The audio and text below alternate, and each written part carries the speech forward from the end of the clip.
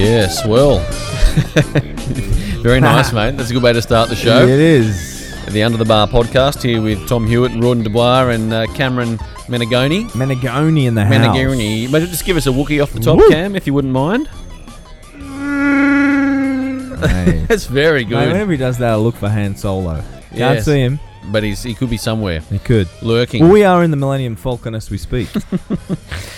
Big show coming up today, Rawdon, on this episode. We're introducing the aforementioned, Yes. after previous episodes, we've really layered and built this Yeah. one up. But Broderick Chavez, Well, hopefully he delivers. the evil genius, he's going to be on the program today, and we're going to use him today as a bit of a case study expert to Yes. break down a few little bits and pieces. Well, there's a wealth of experience there. He's been in the industry probably longer than you and I combined.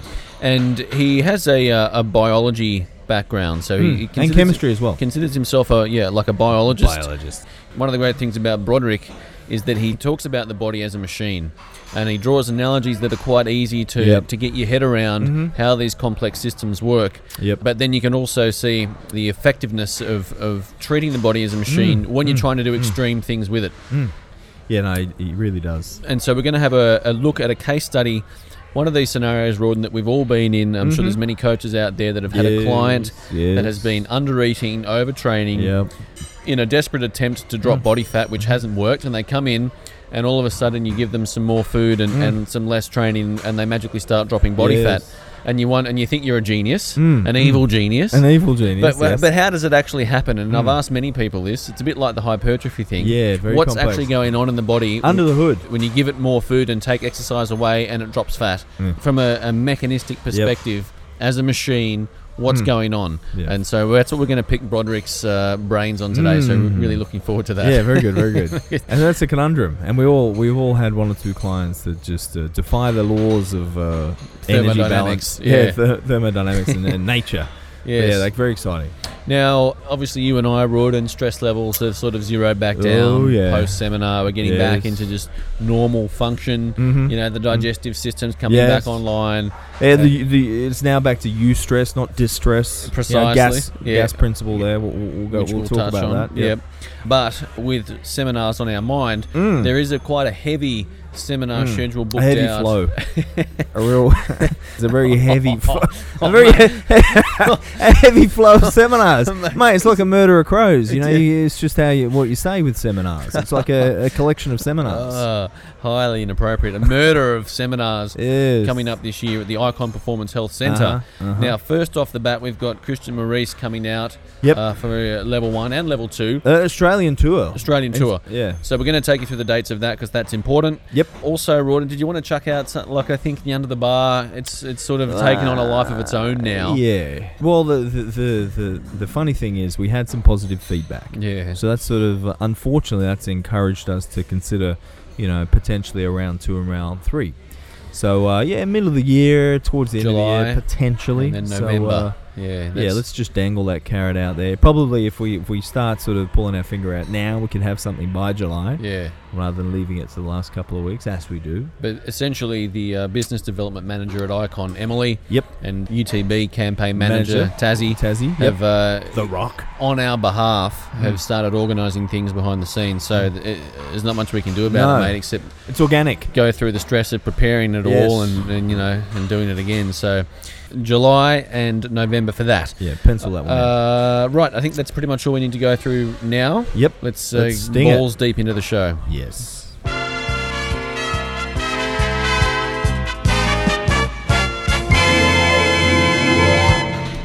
Okay, pen and pad handy, and jot down these dates for the Christian Maurice Yes. Body Transformation Clinic.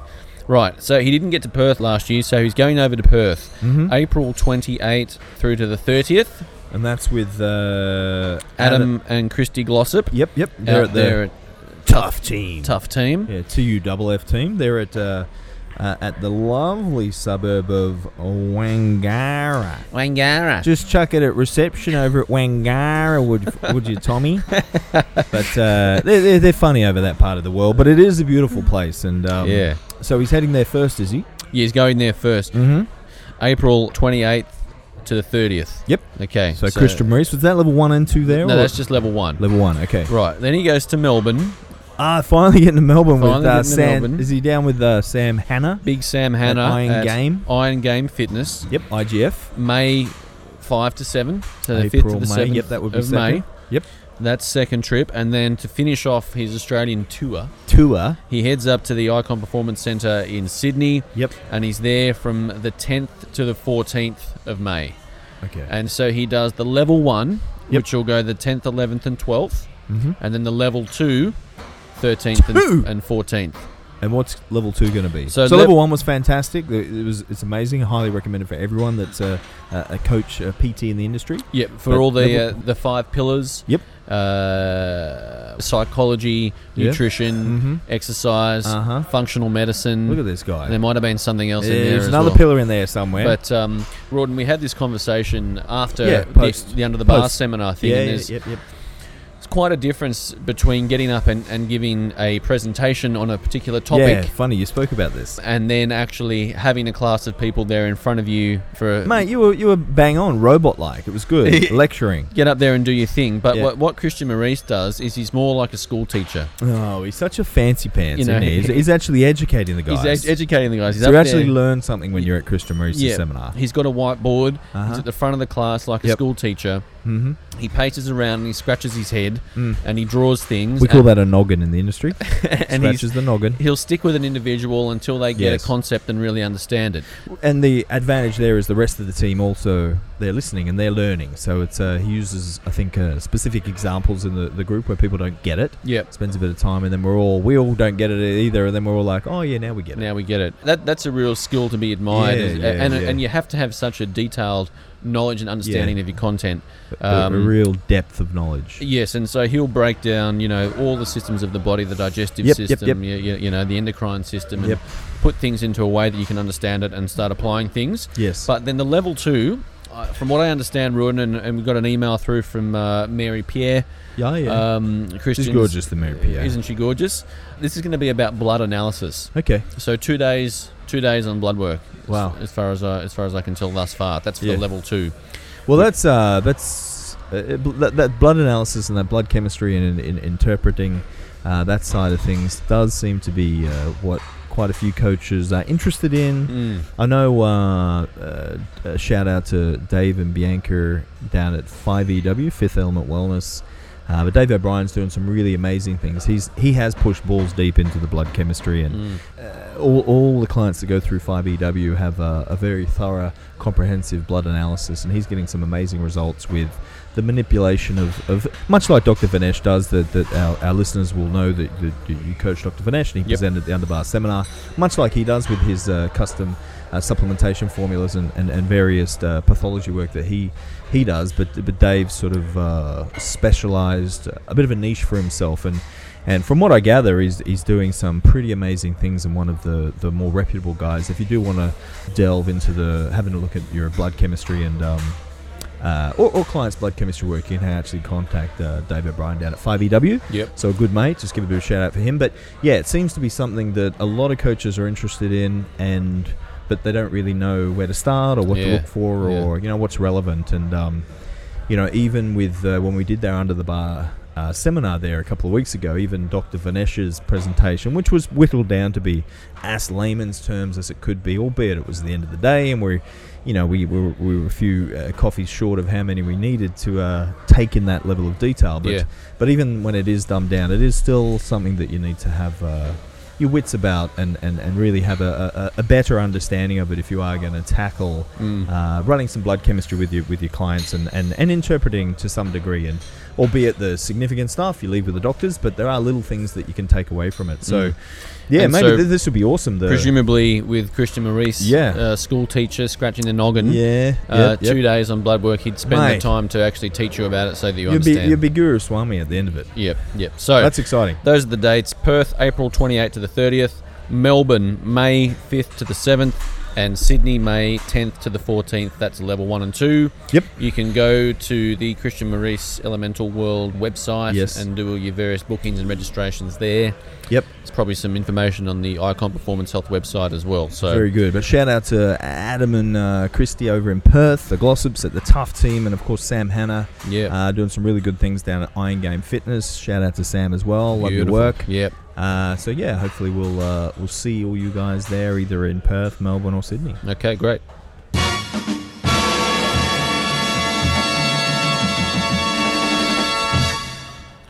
The evil genius, Broderick Chavez, coming up on the program very shortly, Rod. And before we get to him, what we thought we'd do is just expand on one of the concepts that he's going to make reference to in his interview. Yep. And that is the concept, or the general adaptation syndrome, or the GAS principle. Yeah, not the gas that you might be thinking of, Tom. This is different gas.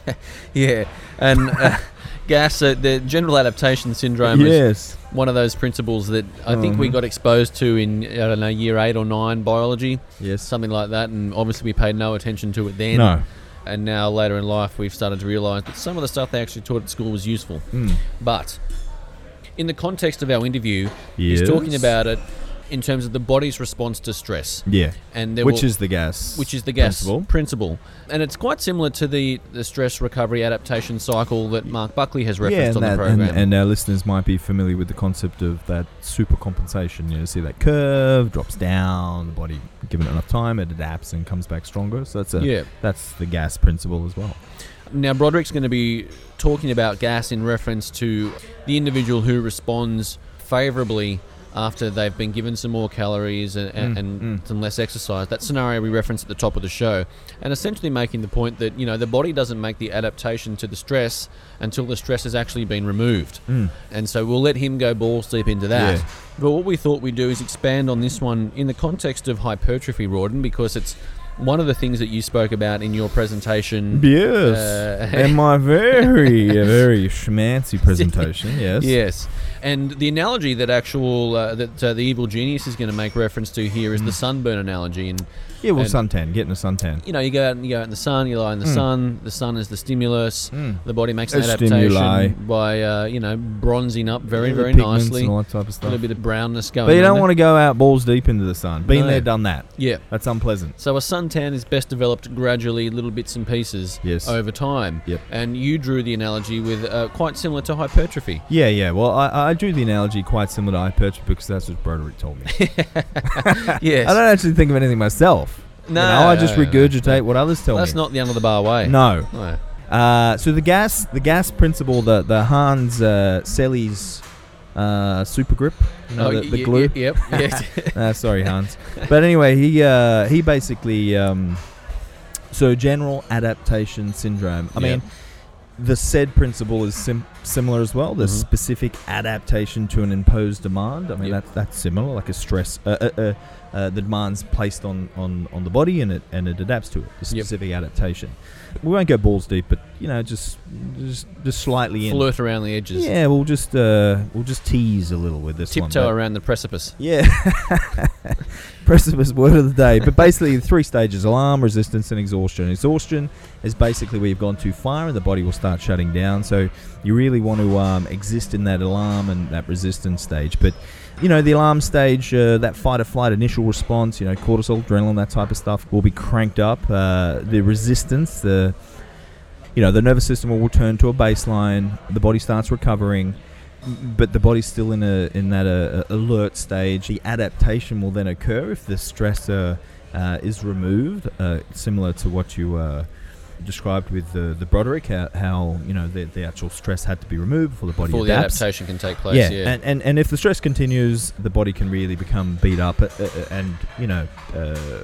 general adaptation syndrome wasn't necessarily all about hypertrophy. I mean, he's talking about just the body organisms in general. This is a fundamental concept of biology. Yeah, exactly, which is absolutely fascinating, and where it lends itself to hypertrophy is that hypertrophy is just that stress being applied on the body at different muscles at any one time, the body having that state of shock and that initial reaction to the stimulus, and I suppose that drop in performance, and like you mentioned, that stimulus recovery adaptation curve, or that cycle. It floats pretty much in unison with the GAS principle, or that general adaptation syndrome. So the stress is put on, we train, there's a drop in performance, and then we wait a length of time, and then there's going to be a positive adaptation if the environment is set up correctly with correct nutrition and rest and recovery. That going into that parasympathetic state, then that recovery can occur, and really what you want is that overcompensation and that adaptation to occur. And that's where you spoke about the suntan over time. So we apply these frequent bouts in the sun, and we get a nice suntan, looks really schmick. Same with training. We apply the stimulus, we recover, apply the stimulus, recover, and that is the magic of hypertrophy. Yes. If, however, you do some of these training systems and workouts that are far above and beyond what the body can actually handle, the stress is just so intense that the body can only recover from it. Doesn't have that overcompensation, and that overcompensation is fundamentally hypertrophy or new contractile protein and muscle mass. So that's actually what we want. We want an overcompensation. So we need to have that stimulus at an adequate level to drive an adaptation, but not so significant that all the body can do is just survive the onslaught of training. So let's just break that down a little bit. Yeah, man, let's go for it. Because one of the key fundamentals that you spoke about in your presentation, and this is I guess a fundamental of hypertrophy, when you're looking at that stress recovery adaptation cycle, and that period of time that the body needs to make a positive adaptation to the stress.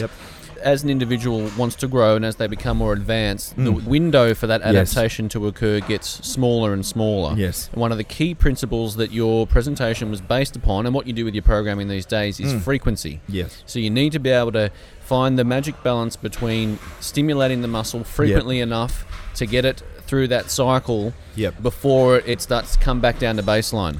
Yeah, exactly. Ideally, you should be training that body part as soon as it's had that positive adaptation and it's ready to get in there and go again. Now, the issue that can occur if you get into the gym, you do one of these ball-breaking leg workouts, it's total annihilation, is that the stress is so intense, the recovery process takes so long, and you've lost the window of being able to train with the frequency again, to hit it again. Yeah. You're ticking one box for creating a disruption of homeostasis, a big stress, big AF stimulus, and a disruption to homeostasis. But so that's a tick, but you're not ticking the box with frequency and ultimately volume as well over a given period. Those have to succumb to the brutal slaughtering of the lower body that you gave it on the Monday.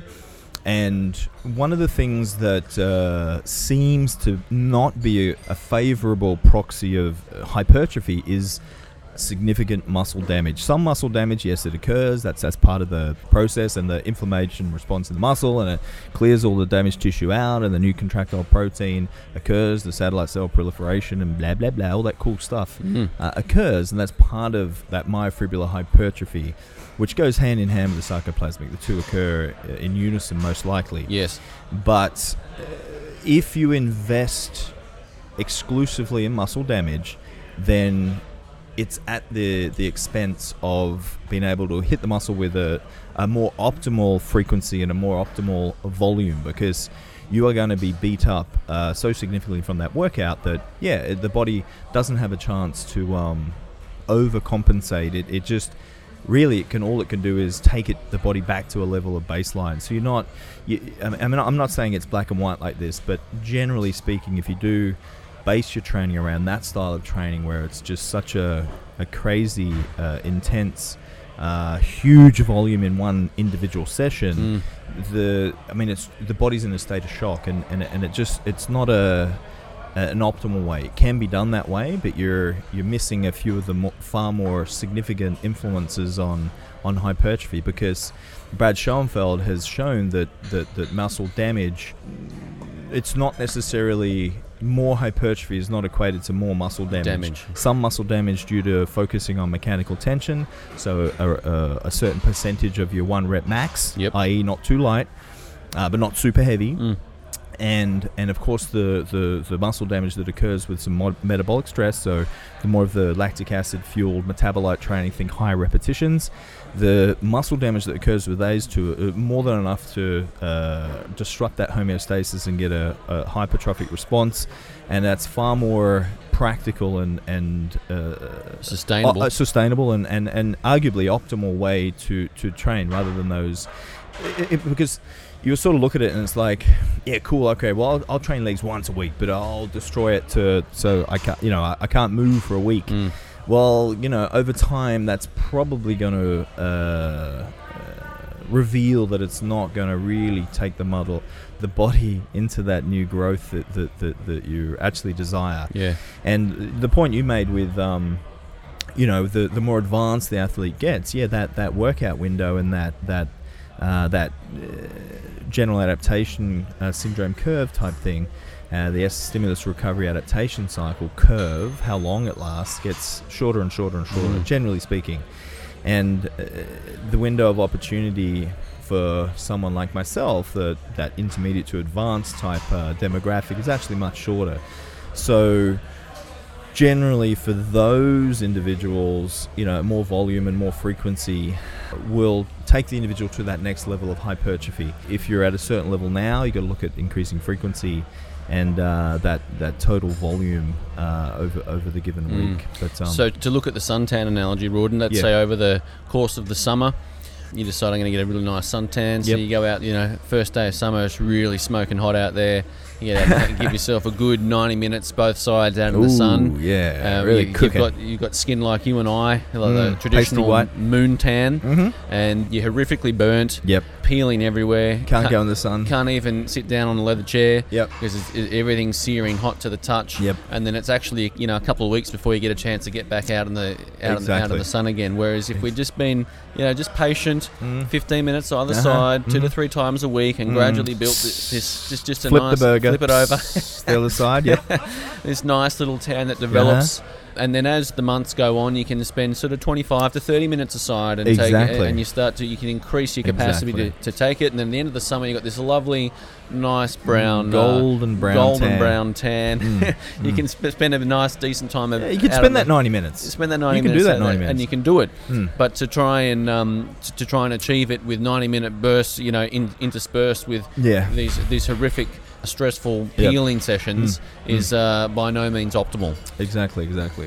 So a fascinating concept, and one that's I think most people can get their head around, but then I guess the detail is putting that plan together. And certain parts of the body, smaller body parts, can handle a high frequency, and there's some nice. If we're going to throw some numbers out just to wrap things up, 2 times a week at least for every part of the body. And we're talking hypertrophy, so HST, hypertrophy-specific training. I'm not talking strength training. Yep. So we're focusing on hypertrophy here. So minimum twice a week for everything. Probably more like 48 hours. Every 48 hours training that body part.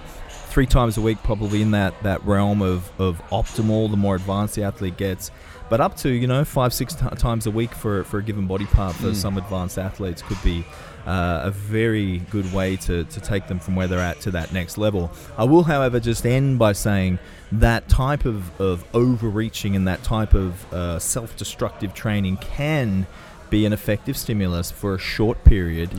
Everyone out there in UTB land would have heard of overreaching and that superaccumulation that Poliquin made famous is basically that concept of 2 weeks of overreaching and then allowing that adaptation to occur. So what I quite like is with my current meso soups or mesocycles that I program, it's an 8-week duration, but the last week 6 and week 7, those last 2 weeks before I throw them into a little bit of a deload. Weeks of hell, but that's when their total volume will be peaking, their intensity will be peaking, their rate of perceived exertion will be peaking, and it's all like they're climbing that mountain to that, and they're getting to the peak, final ascension to the peak. Like at Everest where it's really, really tough at the end there. That's what they're doing for that week 6 and 7. But I slightly overreached them just for those 2 weeks, deload them, and then the first week of the new meso soup is actually quite low total MAV. So the individual will sort of start with a lower weekly volume, end with a much higher weekly volume, which is probably closer to their max recoverable volume. But MAV is the max adaptable volume. Yeah, so in a perfect world, you'd float somewhere in the middle. Yep. So enough volume that you can adapt from it, but not just recover from it. You want adaptation to occur. Yep. But I would put them teetering on the edge of that MRV or slightly over by the end of that week 7, if everything goes perfectly. Deload them, recovery, time to recover, adaptation to occur. And then that first week or two has lower voluminous, and then it starts building into the next mesocycle. So really cool. You can actually incorporate that style of training, but it's to go like that from the get-go. I really think it's not an optimal way to train, and there's more and more research coming out to actually support that. Yeah. You are indeed a wizard. Well done. Let's go to the evil genius himself. Yes. And get this show on the road. Ooh, yeah. No!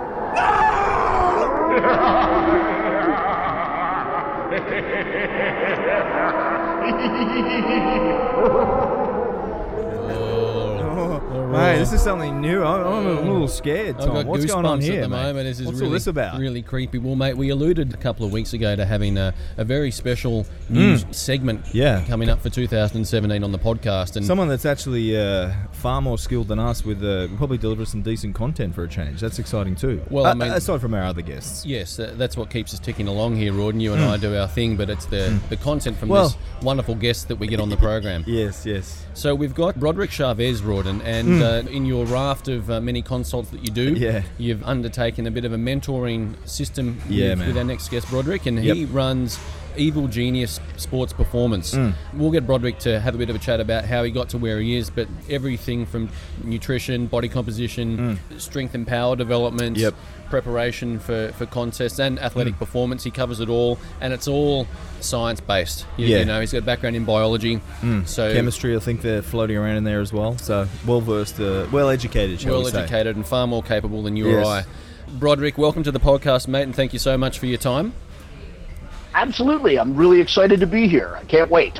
Very good. And it's direct from Delaware, USA, which is there's plenty to do in Delaware, isn't there, Broderick?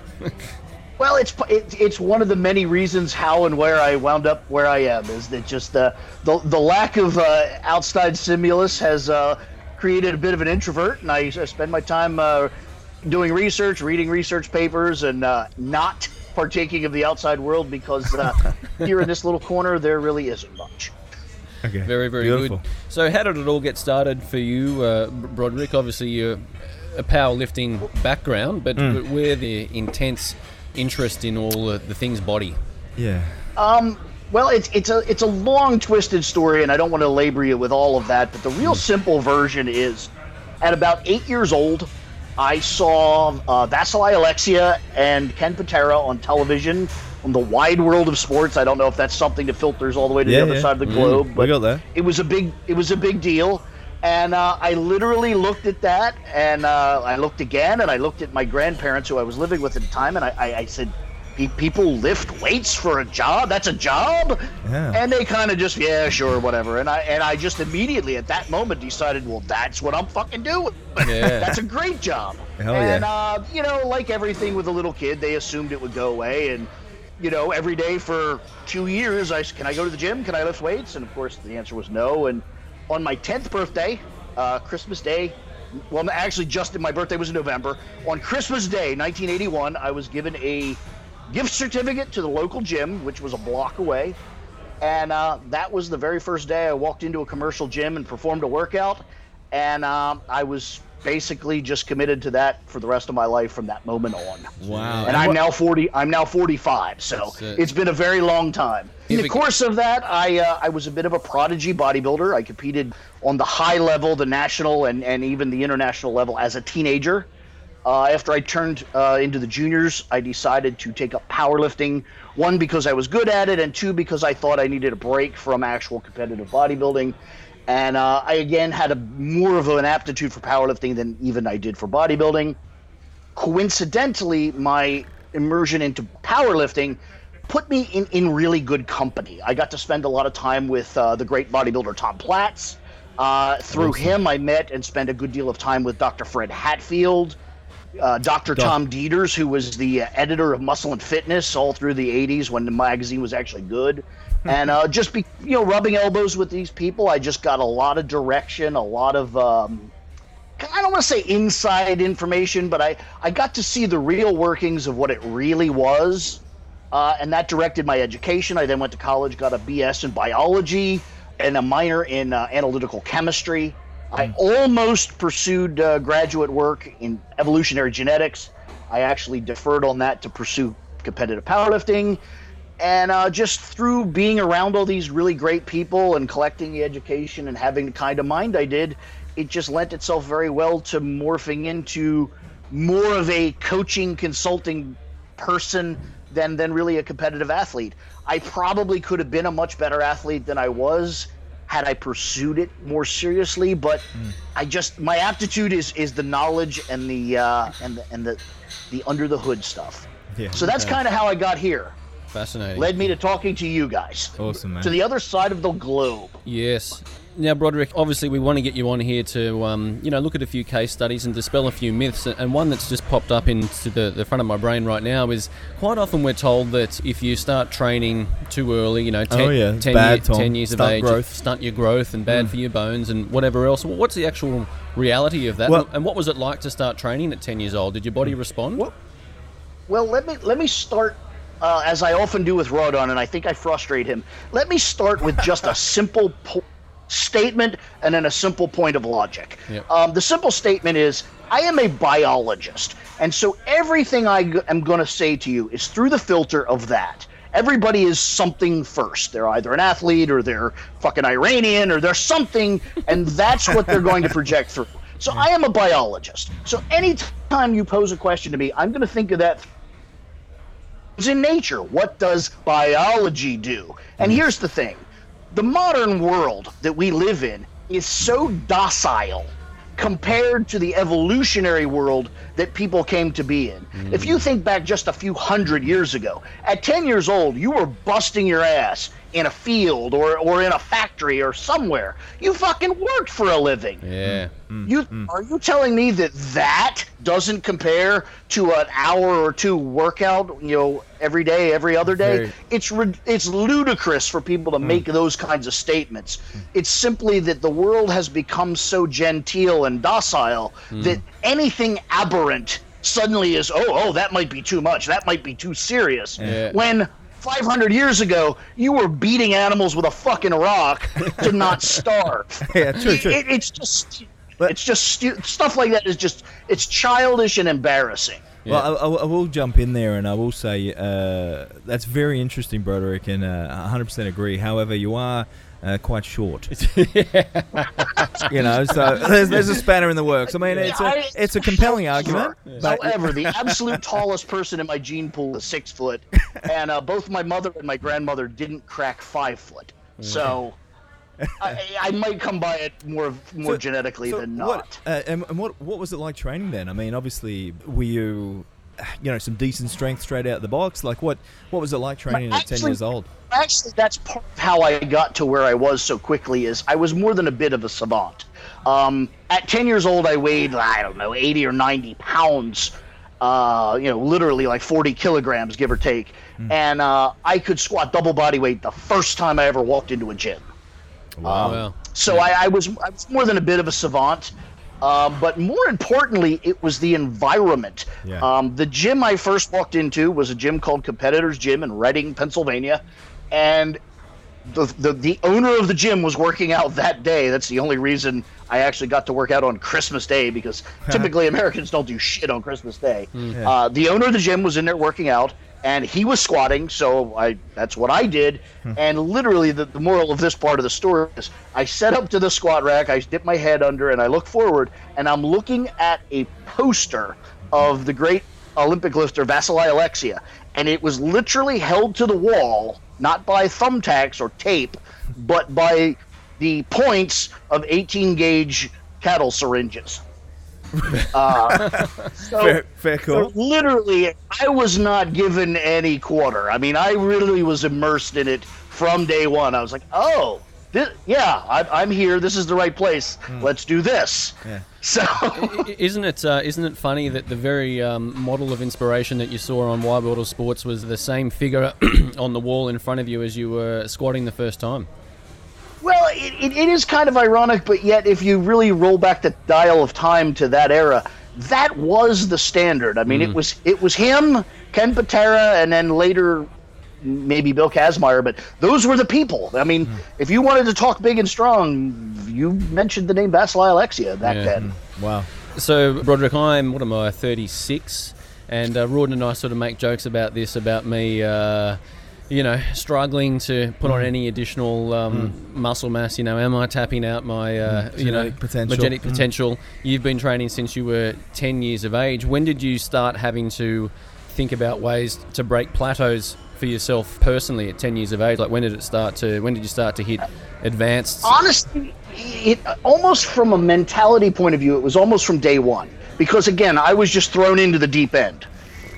Almost immediately, I was squatting 3 days a week, 10 sets of 10, 3 days a week. And, almost immediately I was just, basically buried in overtraining and, had a obvious recovery problem because I was training way too much and in way too advanced concepts for the time. Yeah. But the interesting part was that made me stretch for the extra. I had to stretch on.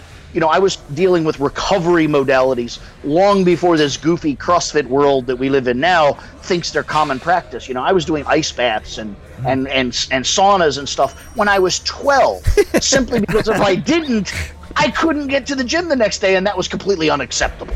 Wow. So to me, it was just kind of, that was just the world I lived in. It was just, that's how things were done. You did that, or you stayed home and watched television and played with yourself. It's just that's how you did it. Yeah, no, there's anything wrong with that. At home playing with yourself has its place, I suppose. But it's absolutely fascinating. I thought I was, I thought my effort at the age of 15 hitting the gym was reasonable. But you certainly pipped me on that one, mate. 10 going to the gym, that's awesome. I competed in my first powerlifting contest in 1984. I was 13 years old. I competed in my first national level powerlifting contest in 86, I believe. Did my very first bodybuilding show in 1988. Wow. So I did get a very, very early start.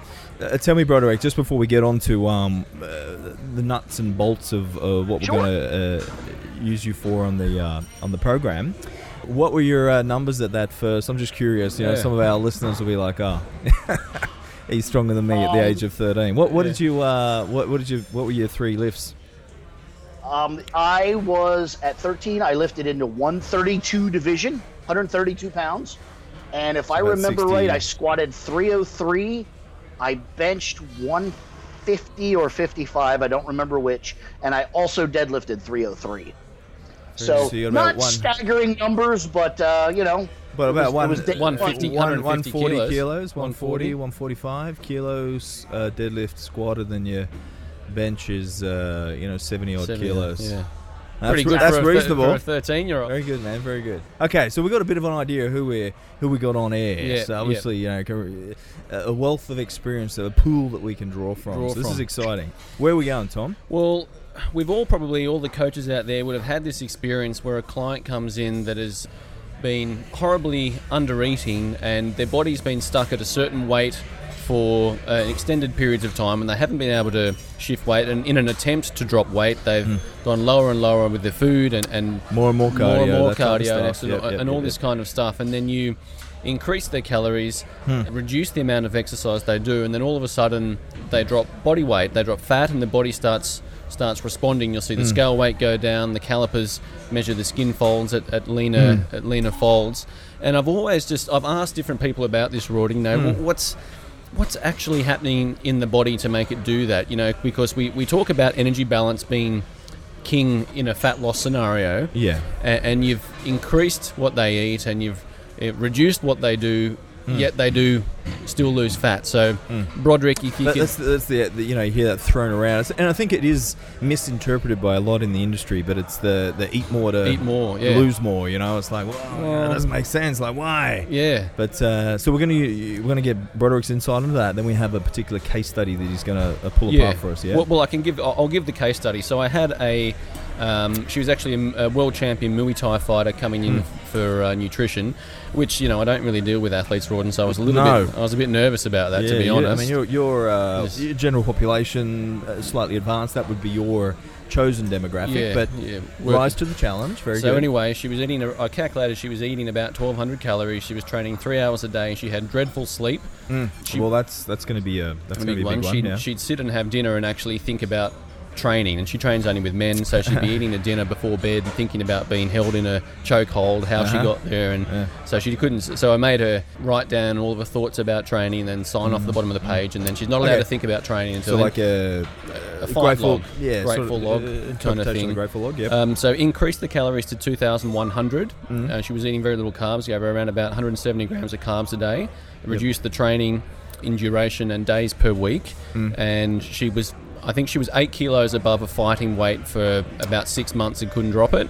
So what's her goal fundamentally with you? What's she wanting to achieve? The fat loss, the weight loss. So you get the weight down closer to fighting weight, fat loss, and just have her nutrition sorted out. She had, she was just doing what she was doing. Okay. And then magically she came back 2 weeks later and she was a 1.5 kilos lighter on the scales. So everything works, but I just don't know why. Okay.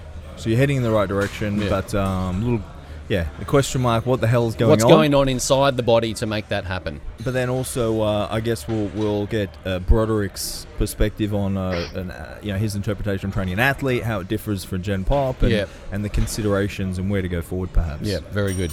Broderick, over to you, mate.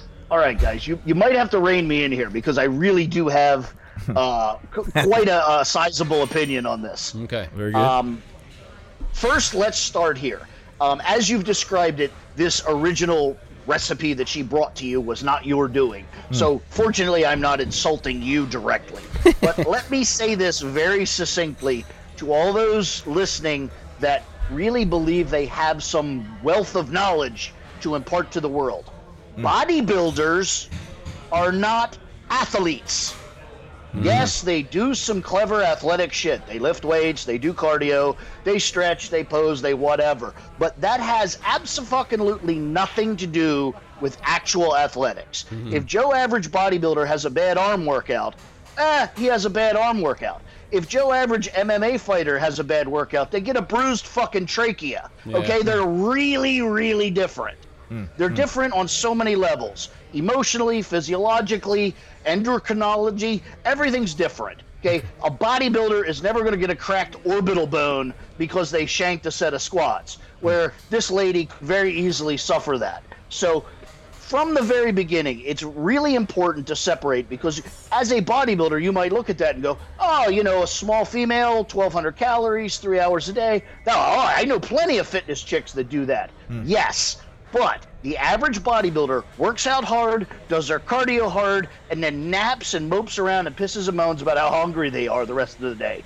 They don't actually do anything, not anything athletic. So I know that offends many, and I'm not trying to besmirch bodybuilding. I love bodybuilding. I was a bodybuilder. But the reality is they have a very specific knowledge and skill set that does not translate to actual performance-based athletics. Okay, so the gap expands as you move away from the pageantry of bodybuilding and into actual sports, particularly combat sports. So the whole thing I'm going to lead forward must be predicated on that.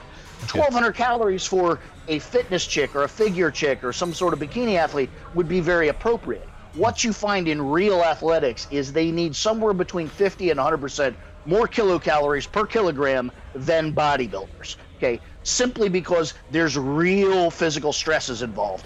Actual sports, particularly combat sports, are just vastly more taxing. Yep. So that's where I would start with my predication of all of this, is they're just relatively different things. Yep.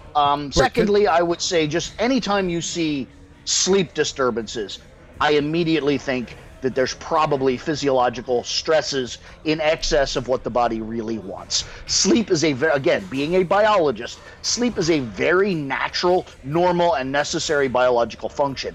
When you see a function as normal as that disrupted, something is wrong. You now must dissect the scenario and figure out what. Sleep is as fundamental as breathing and shitting. If it doesn't work right, the machine will break down. It's a fact, folks. So, as a biologist, immediately I see bad sleep, I stop everything and look at the big picture. Now, to kind of go sideways and answer your question, how you can reduce training volumes and increase calories and still see the desired effect of weight loss. Again, being a biologist, everyone out there, you two included, should just quick Wikipedia Dr. Hans Seil from the 1920s, did studies on stress, wrote a very famous book called The Stress of Life, and developed the General Adaptation Syndrome. Yep. GAS. Yeah, it basically explains everything you ever need to know about biology. When you lay in the sun hits your skin becomes distressed, and then there's a reflex, and then you overcome the reflex, and the ultimate result is a tan. It's very, very simple. The point is, when you're talking about stress reflex, or the resulting action thereof, the result always follows the cessation of the stress. You can't be under the stress and get the benefit from it. While you're laying in the sun, you are not tanning. You're fucking burning. Yeah. After you leave the sun, you then get the tan, potentially. Yeah. The very same processes are at work here. If you're consistently just dying and starving and running and you're fleeing for your life, your body is doing everything in its power to resist change because it thinks, if I diminish even one bit, I will die. It's not until you actually cease the activity and cease the starvation that the body has an opportunity to go, oh, okay, let's do our biological functions. And one of them is, oh, we've had 3 months of calorie deficit. We need to burn some adipose tissue. Right. But the response always comes after the release of the stress, never during. It's just fundamental biology. So I was going to say, on a very simple level, it's just a matter of tackling that stress like what Tom did, and the thing is, I suppose we do it, and we might not see the immediate response. It might be you've been putting the stressor on the body, the low calories, the 3 hours training for an extended period, and we change it, and it might be a duration before the body will sense that it's the stress to some degree the stress has ceased, and then to the basic physiological freeing up adipose tissue, reducing body fat. And that lag is, relatively speaking, proportional to the magnitude of the stressor. It's also dependent on the system. Like when you're talking about a suntan, it's entirely different than when you're talking about a systemic activity like physical activity.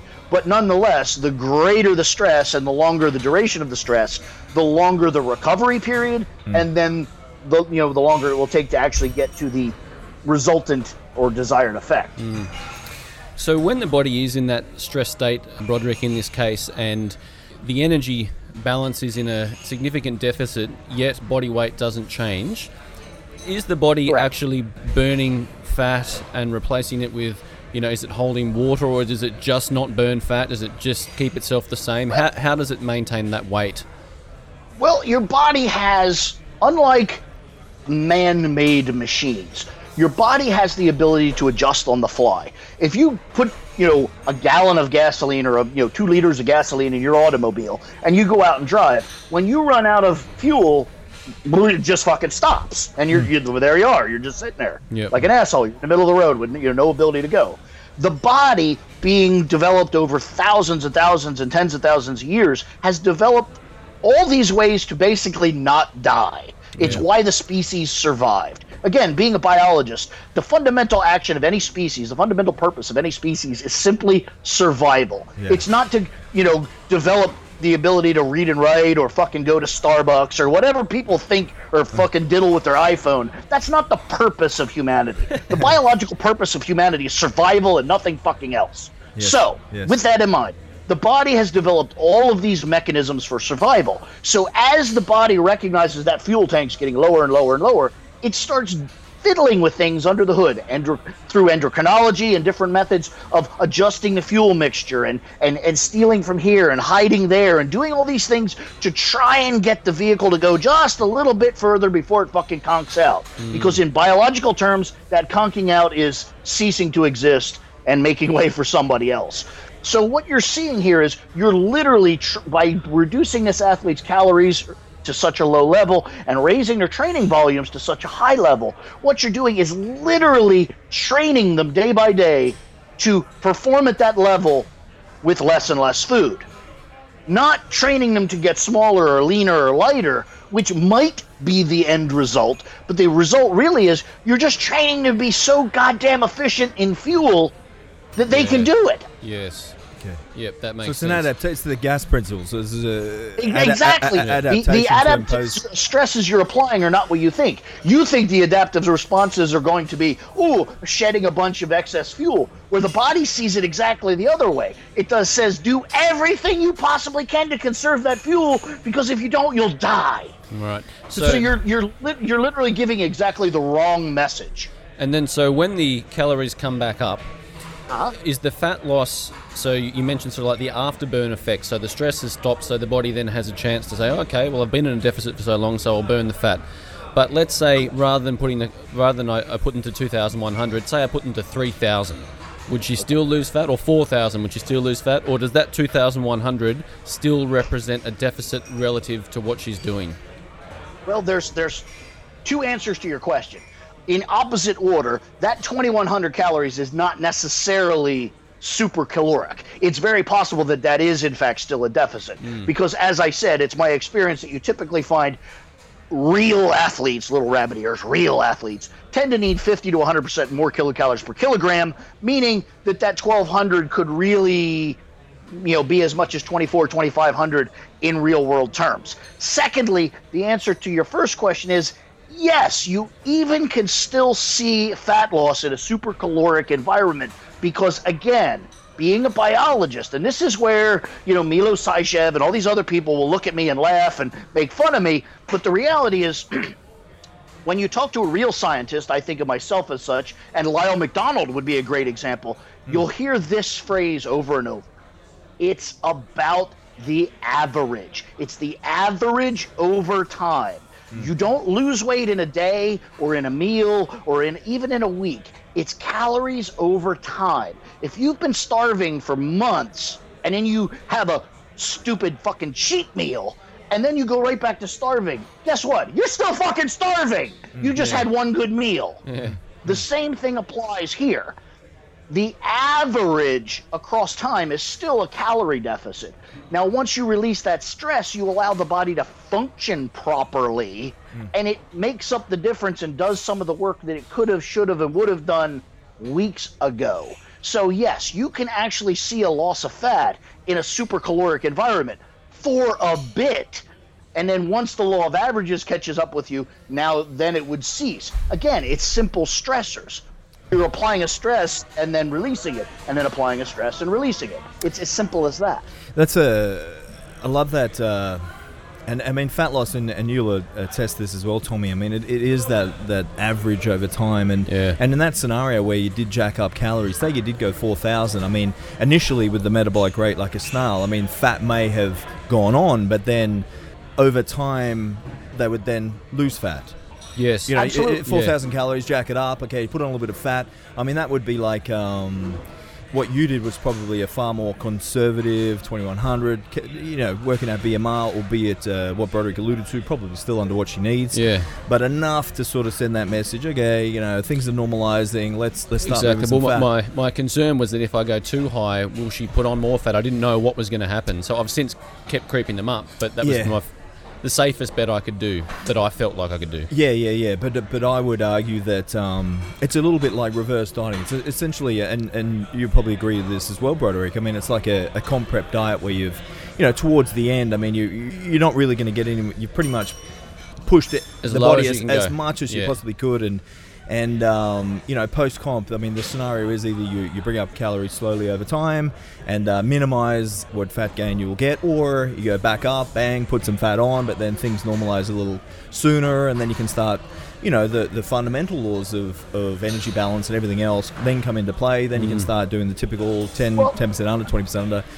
So, I mean... I agree with all of that entirely, but it's amazing to me, and I'm not necessarily criticizing you guys specifically. I don't mean it that way, but as a rule, bodybuilders tend to turn a blind eye to things they don't want to talk about.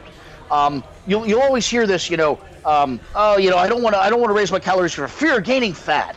But in a contest prep scenario, the final couple of days before a bodybuilding contest, somebody might go literally, a 100-kilogram male might literally go from 1,500 calories, and then all of a sudden, in their, quote, carb-up period, and I've done this to people, stuff 600, 700, 800, even 1,000 grams of carbohydrates a day for a couple of days.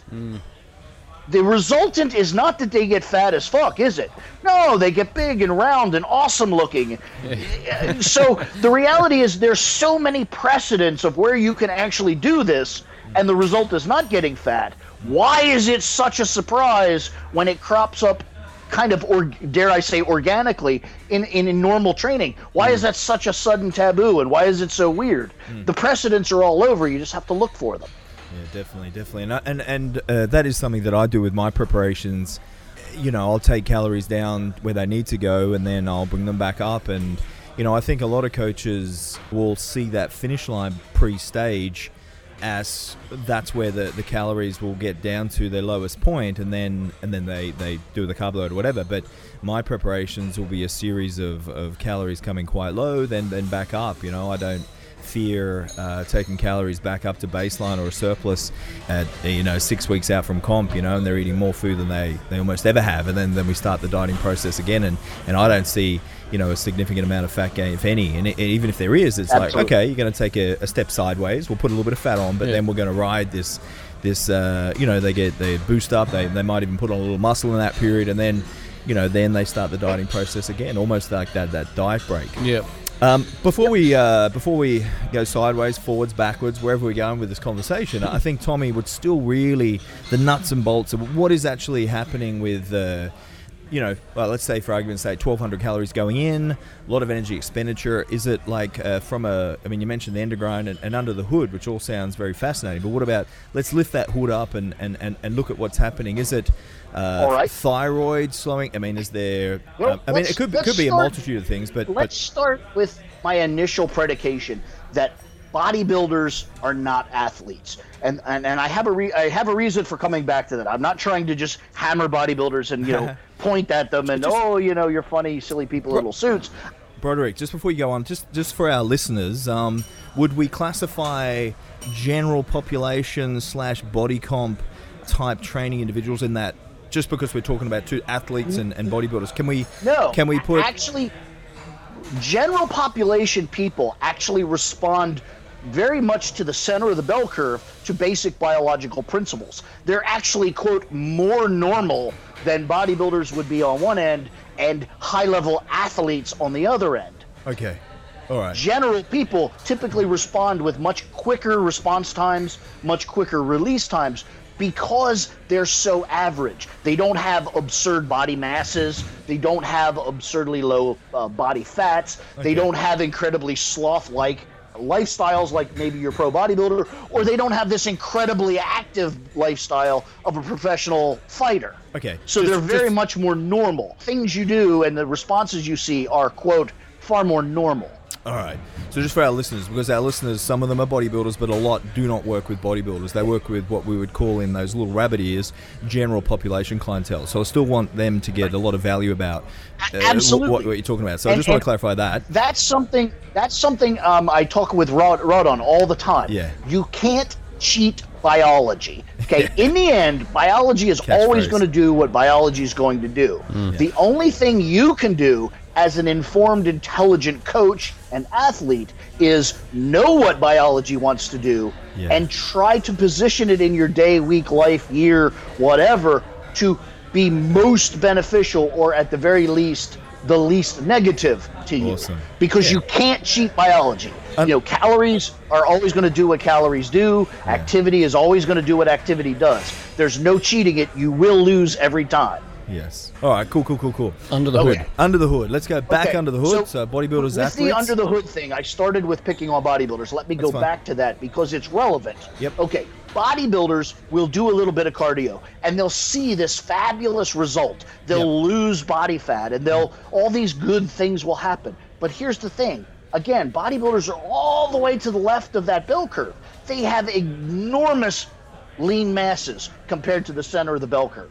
They have 3, 4, 5 times more muscle. And so any activity generates a really large response. And secondly, bodybuilders, as a rule, are actually in pretty shit physical condition. They're not really excellent at doing cardio. Whereas you take this MMA woman, doing 3 hours of cardio a day to her is so much less taxing because years and years of becoming proficient at this has made her exceedingly efficient. Yes. So 3 hours of hard work on her end is really only like 30 minutes of hard work to the bodybuilder. Yeah. Okay, this is good. So this is good. That's incredibly relevant. Yeah, okay? and that you're going to tie this in with, on paper it looks like she's expending a huge amount of energy, when in actual fact, combined with the lowering of adapting to the jack all calories, she's also super efficient at doing everything. So she would actually be could run on the smell of an oily rag almost. Exactly. You've got somebody with a very low body mass and exquisitely tuned to performing the activity, which is the very definition of being a good athlete. You're really fucking good at what you do. Okay, so she's incredibly efficient. She's wasting far less energy in the activity than the big gloppy bodybuilder with no real good biomechanics and this giant body weight and on and on and on. So now you take this scenario where you've got a light person, highly skilled, highly adapted, highly trained, and then physiologically they have the ability to lower circulating plasma thyroid levels, lowering target tissue sensitivity. Their actual GLUT4 at the target tissue reduces. They essentially develop what would be the equivalent of insulin resistance. They do it rather naturally, which reduces the body's ability to lose and release body fat. So they actually, all these under the hood things are then piling up to, the reduced thyroid reduces the liberation of body fat into the bloodstream. That's going to reduce the amount of circulating fatty acids that she burns per unit activity. So that's a preservation of fat mechanism. And then you've got this insulin sensitivity issue. That's a preservation of fat mass. It's why diabetics tend to be fatter as a rule than regular people. It's because they have very poor reception to insulin, or the over or under production of insulin, which is a whole separate issue. And then even sex hormones. She could actually have imbalances in estrogen to testosterone, relative speaking, to a woman. Again, that can radically impact body mass indexes, body mass allocations, body composition. Even waking and sleeping heart rates can be diminished, which again, going back to that analogy of your automobile, the higher you rev that tachometer, the more fuel you're using. Yeah. So if your car had the ability to ever slowly over time, reduce the number of RPMs it uses at motion, well, it's going to become more fuel efficient. Let me jump in there, Broderick, and just chime in and say, and you're probably tiptoeing towards the sleep, and all our listeners would be pretty aware that, well, if we get a good night's sleep, we get a nice big juicy pulse of growth hormone, and your growth hormone is going to be a key mediator of freeing up fatty acids and keeping the body lean. So there's another avenue there that she's missing out on. So it really is. And not coincidentally, that's my point in this, is that biology is very, very systematic and predictable. If you take a moment and think, what are the things that make me fat? You write them down in a list. And then you say, what are the things that will keep me fat? Well, guess which list she's going to be on. Yeah. Every single thing. That's fascinating. It's very, very simple. So are you suggesting that from a biological perspective, her sleep simply because of her chosen lifestyle and extreme stresses and training and 0 calories, they're all causing the body to, if I sleep, I'm going to get a little leaner, I don't have as much fat. Let's, keep stress hormones high in the evening, can't sleep, and that's another, biological mechanism by which she will not get lean, because if she gets lean, and the body will from die. A truly survival point of view, that might also be an impetus to the creature's awake, activity is low. That might be the opportunity to eat. That might be nature's very way of trying to prompt you into the kitchen. Exactly. Again, nature has this incredible way. There's an old joke in biology about a dog's nose. A dog runs around and smells these things. Not because the nose is on the front, but the nose is literally leading the dog. Yeah. And then once the calories come back in and the stress, the body senses that it's a less starvation environment. All these things like the reduced GLUT4 translocation and the poor sleep, insulin resistance, the body starts to then tick these back over, or is it a gradual process, or it's like, right, okay, it's absolutely gradual. Again, that's one of the things I hammer with my clients is, they always come to me and, well, where's my cheat meal? When's my cheat meal? And I'm like, you can fucking cheat whenever you want, but it means nothing. It took you 6 months to get to where you're at now. You're not going to fix it or change it with one meal. Okay, again, it is action over time. Biology is a very time-relative concept. You're not going to change anything once. You don't go out in the sun for 12 hours and come inside and be fucking tan. It takes days and days and days and days. It's action over time.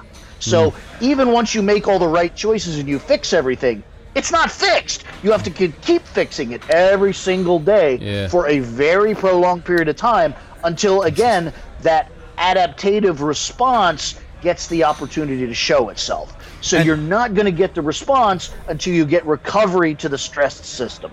It's just the way it is. It's fundamental biology, and anybody who wants to argue that shouldn't go to the doctor, shouldn't go to the dentist, shouldn't get a vaccination, because every fucking single piece of modern medicine is predicated on that very simple principle.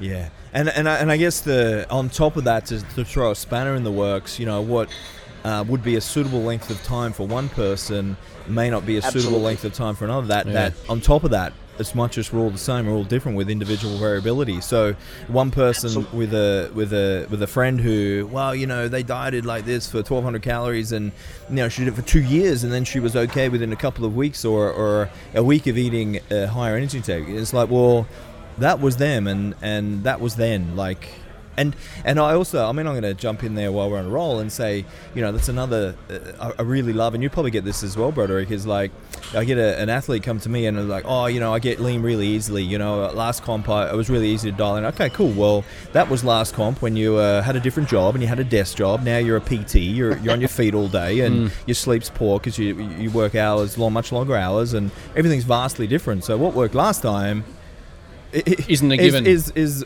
pretty much irrelevant. It's like let's see how it goes this time. Because SAID principle, specific adaptation to imposed demand, or the GAS principle. I mean, whatever the surroundings are, the body will adapt to it, and it could be a vastly different preparation to the last time. So not only that, but something bodybuilders tend to forget is the whole concept of bodybuilding. Maybe not so much with the figure and physique, but with the whole concept of bodybuilding. The concept is to literally change your body, accrue muscle mass, and diminish body fat. So if you're doing it properly, you literally should not be the same as last time. Yes. Yeah, true. Yes. True story. True. Literally, by definition, if you're the same as last time, you wasted a fucking year. Reevaluate your life, asshole. Yes, very good. Very evil genius. Very good. Okay. Well, my evil genius thing is a moniker, but the reality is I try to think, at least in my mind, and maybe I'm deluding myself, I try to believe this is just fucking common sense. I mean, I know the technical details and I can explain to you the under the hood, but in reality, I mean, that should be pretty obvious to anyone. If it's a progressively changing scenario and you're not changing, you're fucking it up. Yeah, exactly. Exactly, in a very simplistic way. Beautiful. Yeah, just on the sleep thing, Broderick, because we did talk before we came on air, and we alluded to your rather unique sleeping habits where you just have a day, 24 hours full of little naps here and there. I mean, is this something that you're just quite happy to live like that, and that's how you're productive, or you just simply cannot? And for our listeners in the same boat, I suppose. Yeah, you cannot lie down and have 8 hours consistent sleep. I've literally been in a hospital medicated, and I don't think I've slept 8 hours in a row. With me, it's literally just a birth defect. I'm just the weird one. All the doctors in my childhood told me that not sleeping well is a solid indicator of potential for schizophrenia, and that I should be very concerned. But despite all the fear tactics, I've never slept 8 hours in a row. I've never slept 4 hours in a row. Not my entire life. Wow.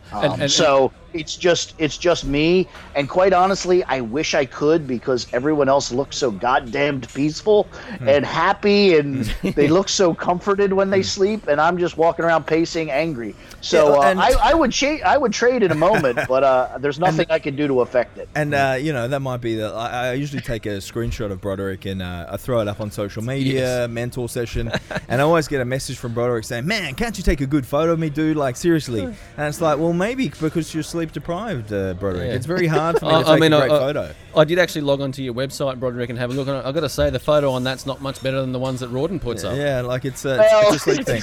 So be it. Hey, Broderick. Okay, cool. Let's so we got a little bit of an idea of Tom certainly heading in the right direction. The under the hood stuff.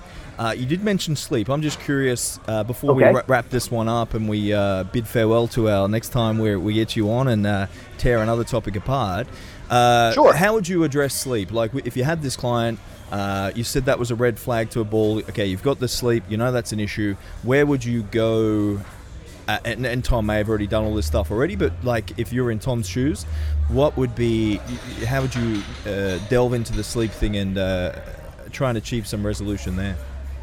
Well, here's the thing: is I wouldn't do it the way you think. You immediately, I'm assuming you would immediately think that I have some clever quote sleep solution, and that's not the case, because I literally, as I joked in my early tirade, I think of sleep much like breathing and shitting and any other biological process that just happens normally. I love doing those and that too. is in fact the reality. Is I think if you fix the underlying problems, the sleep will resolve, because it's just a normal, natural thing that 99% of the world does without any real effort. Okay, so it would be not so much focusing on sleep. Oh, we've got to fix sleep. Let's fix this, and it will fix the rest. It's more let's get fix the energy metabolism. balance. Let's fix the overtraining. Yeah. Let's fix the endocrinology. Oh, lo and behold, the subject's asleep. Tell me, Tommy, you see what I mean? Has her sleep started to be better since Just Under the Hood? Yeah, she's never slept better. She actually doesn't remember. She's never felt refreshed. She's like, I can't actually believe feeling refreshed and energetic in the morning. Just block your ears, Broderick, because this is how the other half live. Okay, so feeling refreshed, that's amazing. No, I'm well aware. I'm a chronic insomniac, and my wife has some sort of West African sleeping disease where she can sleep 20 hours a day and then take a 2-hour nap. Oh, yeah. So, the tsetse fly, maybe. Maybe they get a nibble of the tsetse fly. Okay, very good, very good. Okay, that's I love that. It's more often than not, we will gravitate. Okay, well, let's throw some more magnesium in and let's hone in on that sleep. But it's let's just get the under the hood working a little better, and I love it. All the pieces start falling into place, with very little effort. And then if you address it in that very general sense, where you say, all right, the organism is healthy, the activity is healthy, the results are healthy, and then you still have an anomalous problem. Say, sleep problems or joint pains or whatever, then it might be worth looking at more specific solutions. Yeah. But a specific solution will not fix a systemic problem. Yeah, very good, very good. Yes, okay. And there's, if in doubt, there's always some sort of pharmaceutical or PED that we can prescribe, right, Broderick? And that's absolutely true, but again, it should be the last resort, not the first. I love drugs. I spend probably 10 hours a day drooling and reading and gawking over drugs, but the reality is they're really the last level of defense, not the first. Yeah, look, I'd completely disagree with you and say drugs are first, but we're going to have to agree to disagree. I'm joking. Of course, that's very good stuff. No, I'm comfortable with that. That's fine. No, it's not one of our conversations, Broderick. It's, a G-rated conversation, all right? All right, very good, very good. Well, I think we might wrap it up there for today. Broderick, for you, if there are listeners out there that want to actually do some online coaching with you, you've got time for consults, you've got some time to take on a few new clients, some mentor sessions. Because I will say that he's actually working with Dr. Mike behind the scenes. So Mike Israetel. Yeah, and that's a pretty decent reference if he deals with that caliber of athlete. So, Broderick, how can our listeners, if they want more of the Evil Genius, what should they do, mate? How can they contact you? There's many ways to reach me. I'm all across all the social media stuff. But the easiest way is to reference my website, which is www.teamevilgsp.com.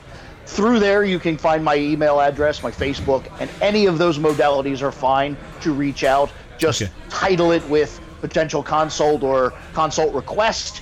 I'll look it over. I prioritize those. I'll contact you. We can, agree on times, international times, and pricing and all of that sort of thing. My rates are very reasonable. My temperament, I can't necessarily say is so reasonable, but listen to the podcast. I am what I am. I'm happy to help if I can, and that's about where I leave it. Beautiful. Wonderful. Sounds good. Awesome. That was wonderful, Broderick. Thank you so much for your time, mate. No worries. I'll chat to you again next week, Broderick, and I'm looking forward to it. As am I. Thank you.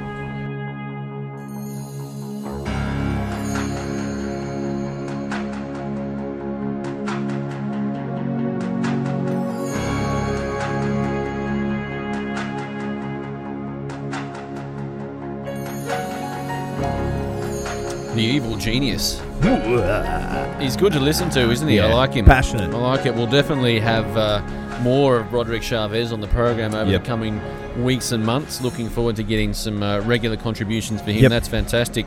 Mate, look, I think that's something that we do overlook, particularly for yourself, Broad, and I guess doing what you do, is there is a vast distinction between dealing with a bodybuilder versus an actual athlete, where athletic performance is the focus. And and as much, like you said, as much as we think we're athletes, we're a far cry from what an athlete actually is. The consequence of failing a squat, we drop the bar or it falls under the pins, but an athlete, like you said, they can cop a broken arm or snap a ligament or something like that. So there's a lot more at risk, and they're just different beasts, aren't they? Yeah, totally. And I really like that analogy you drew with the body, with a fuel tank, and the car runs out of fuel, boom, it stops, you're stuck in the middle of the road, that's it, you're on empty. But the body over the millennia have developed all these different adaptations to keep functioning when there's basically no fuel around. It's just built to survive. Survival. That's it. You can drive yourself to that point of exhaustion. Anyway, Amazing. Look, we'll get Broderick back for part 2 of that chat and next week. Really looking forward to that. No doubt the listenership out there in Under the Bar land will be sitting on the edge of their seat waiting for the next installment of Broderick Chavez, the Evil Genius. Yeah, so we had Christian Maurice coming up. So Perth, you want to rattle those dates off again? Perth, April 28th to the 30th. Tough Team, Adam and Christy Glossop. Melbourne, May 5th to the 7th. Sam Hanna, Iron Game Fitness. Sydney, May 10th to the 14th. And that's with the level 1 and 2. And you can do them separately. So if you've done level 1, then you can just sign up for the 13th and 14th for level 2. If it's all fresh to you, you can book in and do the whole WOD, or you could just start with just the level 1 from 10th to the... Could they just start with level 2? That's a spanner in the works. I'm sure they probably could. Yeah, I'm sure make that happen. If you just want to do the blood analysis. So that's all coming up. The first seminar tour of the year through of many, exciting times. All right, well, have a lovely day out there in Under the Bar land. I quite like that. I like that little Under the Bar land. Yeah, you like that? There's a world out there. There is. It's just full of. It's a fantasy world. Wizard sleeves and sprafterization. Balls, waffles, warts and all. It's a fantasy land. Warts and all. What's another catchphrase? Yeah, There's up to the nuts and guts. Up to the nuts and guts. All of the above for those Under the Bar Yeah, really good. Someone leave us a speak pipe. Yeah. Come on, drop us a speak pipe. Yep, speak pipe. We're overdue for one of those. Yep. D Dubois Method, Facebook, Instagram, tomhewitt.com.au, Cam Rockstar Menegoni / facepalm. 2 girls in a Wookie. Give us a Wookie. That was my one. That was Rawdon's one. All right. Well, let's on that note, we'll fire up the Millennium Falcon. Let's get the hell out of here. Fire it up, Chewie.